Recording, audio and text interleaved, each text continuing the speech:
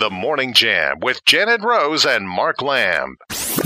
Wow. 8:06 on the Morning Jam. I'll take that 80 degree. We were talking about it actually with our guest, Mike Robinson, running for sheriff in Amherst County. That 80 degree weather. It's bad for the hunters. Good morning, Mike. How you doing? Morning, sir. How are you? Doing well.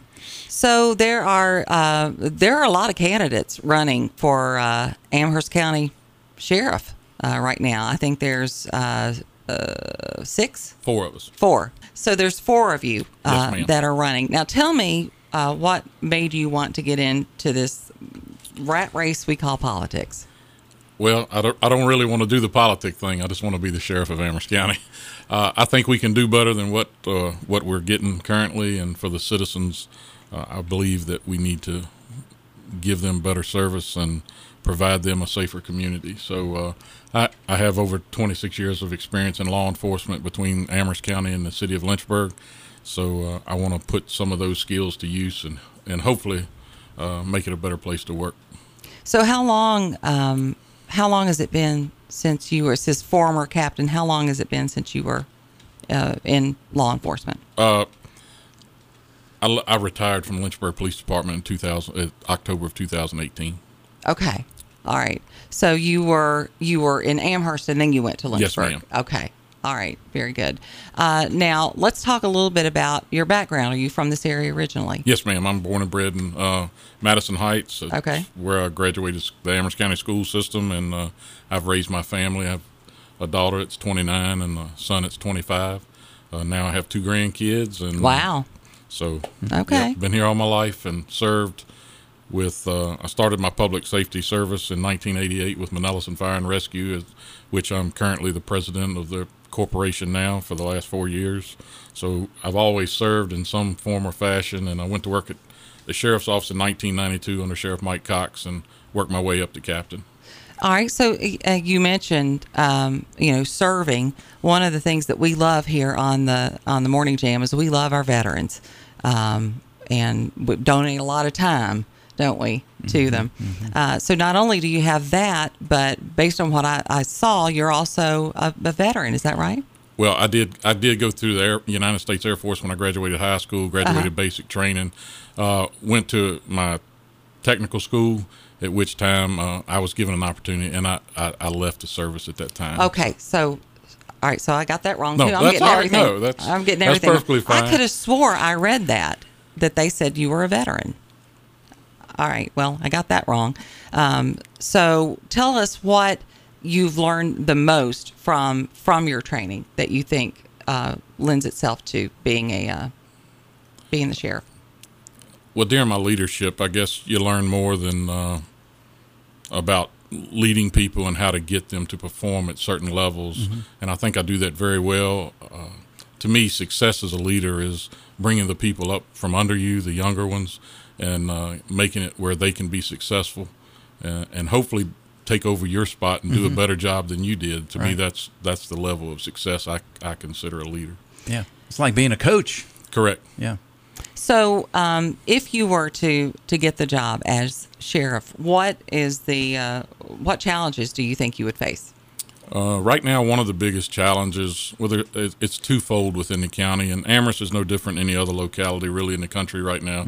We're experiencing a drug epidemic that are taking young lives at an alarming rate. But currently, the sheriff's office is at least 9 officers short and have been for some time. Wow. So we have a employment problem that the men and women that are there, they cannot be proactive doing law enforcement. They're just simply being reactive because they're so short-handed. So we've got to fill those vacancies with quality people. We've got to do good recruitment and retention about the best and brightest among us. Hopefully we can get them to come to Amherst for somewhere that people want to be a police officer again. And so once we take care of the vacancy problems, then we can start addressing on a more serious note and with the people. What about some of the situations that we've had out of the Amherst department over the past few years? There have been some pretty bungled cases. Yes, we have had interviews with some of the people that have been affected by that. Yes, ma'am. That's a problem. Absolutely. And what would you do to work with that? But I mean, literally, we have a situation where because of the work that wasn't done or was done poorly by that department and by the Commonwealth attorney, a killer got loose and went to another state and killed someone. No. That's a problem. Well, he didn't kill anybody in another state, but he did. There was a rape. Yes, it was a violent crime. I'm not privy, and as is no one else, to the exact terms of the mistakes that were made in that case because it's still an open case. Mm-hmm. But luckily, I do have some. Well, it's still an open case, but they can't even prosecute it. So They can, and I feel that they will. Like I said, it's still an open case, and they're readily investigating it daily.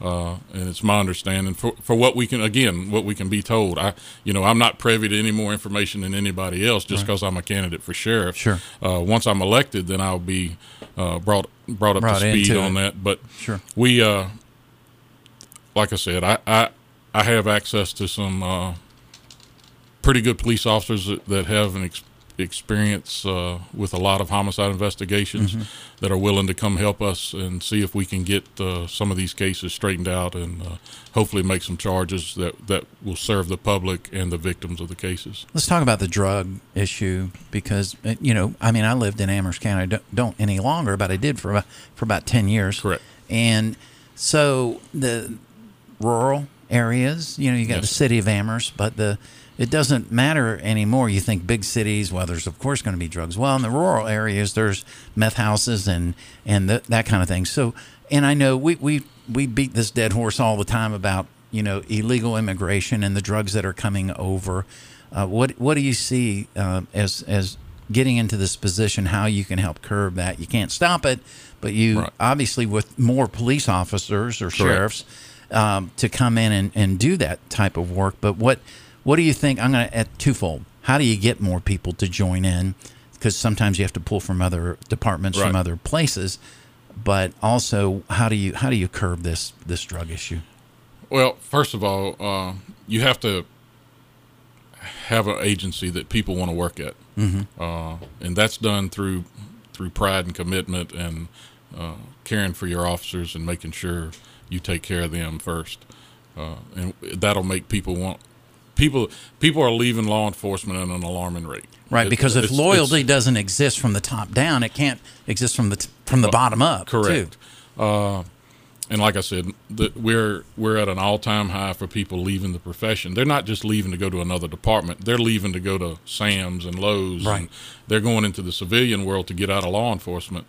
And a lot of that breakdown is from the command staff and chiefs and sheriffs and maybe not them so much as it is the city councils and the county board of supervisors, the politicians that do not support law enforcement because of it suits their agenda or whatever you want to call it. Again, I said that I want to make Amherst County Sheriff's Office a destination for law enforcement officers to come work, and so hopefully we're going to fill those. Now, as it pertains to the drug crisis, again, we're no different than any other community, but it's bigger than any one agency can address on their own. So we have to work collaboratively with our schools, our churches, our civic organizations, and our neighborhoods. People that live in a neighborhood, they know what don't belong. Right. They know when something is out of place. Right. And not that we need your name and address, but we need that information that you have to give us a starting point, so we can begin to take care of that problem. I want to make sure that that I get the right information out on the situation, and it happened 4 years ago, so there has been some time between that where Justin Sales had charges dropped against him in a 2019 murder and malicious wounding case, killed one woman, shot another woman, and then he was found guilty of 46 felonious sexual assaults and witness tampering and violent crimes there in New Hampshire, and that was dropped. The case has been dropped based on what I'm reading. It was null pros, and that means the case can be brought back at any time. Okay, but you would agree that the more time that goes past, the harder it is to I mean, yeah, studies show the longer a case goes cold.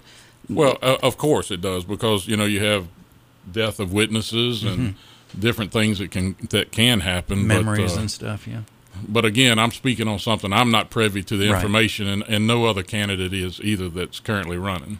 But we do know that there was failure from the sheriff's department. Absolutely. And I think that's what people are concerned about. They don't want this happening again. Well, I go back to my first answer. I think the citizens deserve better, and that's my goal, is to give them better in a sheriff's office that they don't have these issues, and we have complete transparency, and make sure we are held accountable for any wrongdoing or actions that are not done properly.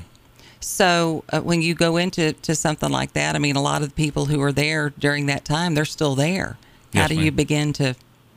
Well, I mean, that's something I'll have to work through with the command staff that I put in place, and we'll have to address personnel issues on a one-by-one basis, and see where those shortcomings happen. If people want to find out more about your campaign, how do they do that? Yes. Of course, we have a Facebook page, Robinson for Sheriff. We also have an email address if they'd like to contact me at mrobinsonforsheriff@gmail.com. They can call me on my personal cell phone, 434-401-6226. I'll be glad to answer any questions, meet with anybody. Give that number one more time. 434-401-6226. Okay. And do you have any more appearances between now and then? Yeah, we have some things going on, and this Saturday, if I could invite everybody to the American Legion in Madison Heights. We're having a Brunswick stew from 11 to 3, free of charge. Come out and meet us, and have lunch on us. All right. Sounds good. Thank you so much for joining us. We appreciate it. Mike, Thank you. Thanks for being here. Be safe out there as you're traveling around. It is 8:18 here on the Morning Jam. We're going to come back with a life hack that will help you out in many ways. And, of course, your calls at 866-916-3776.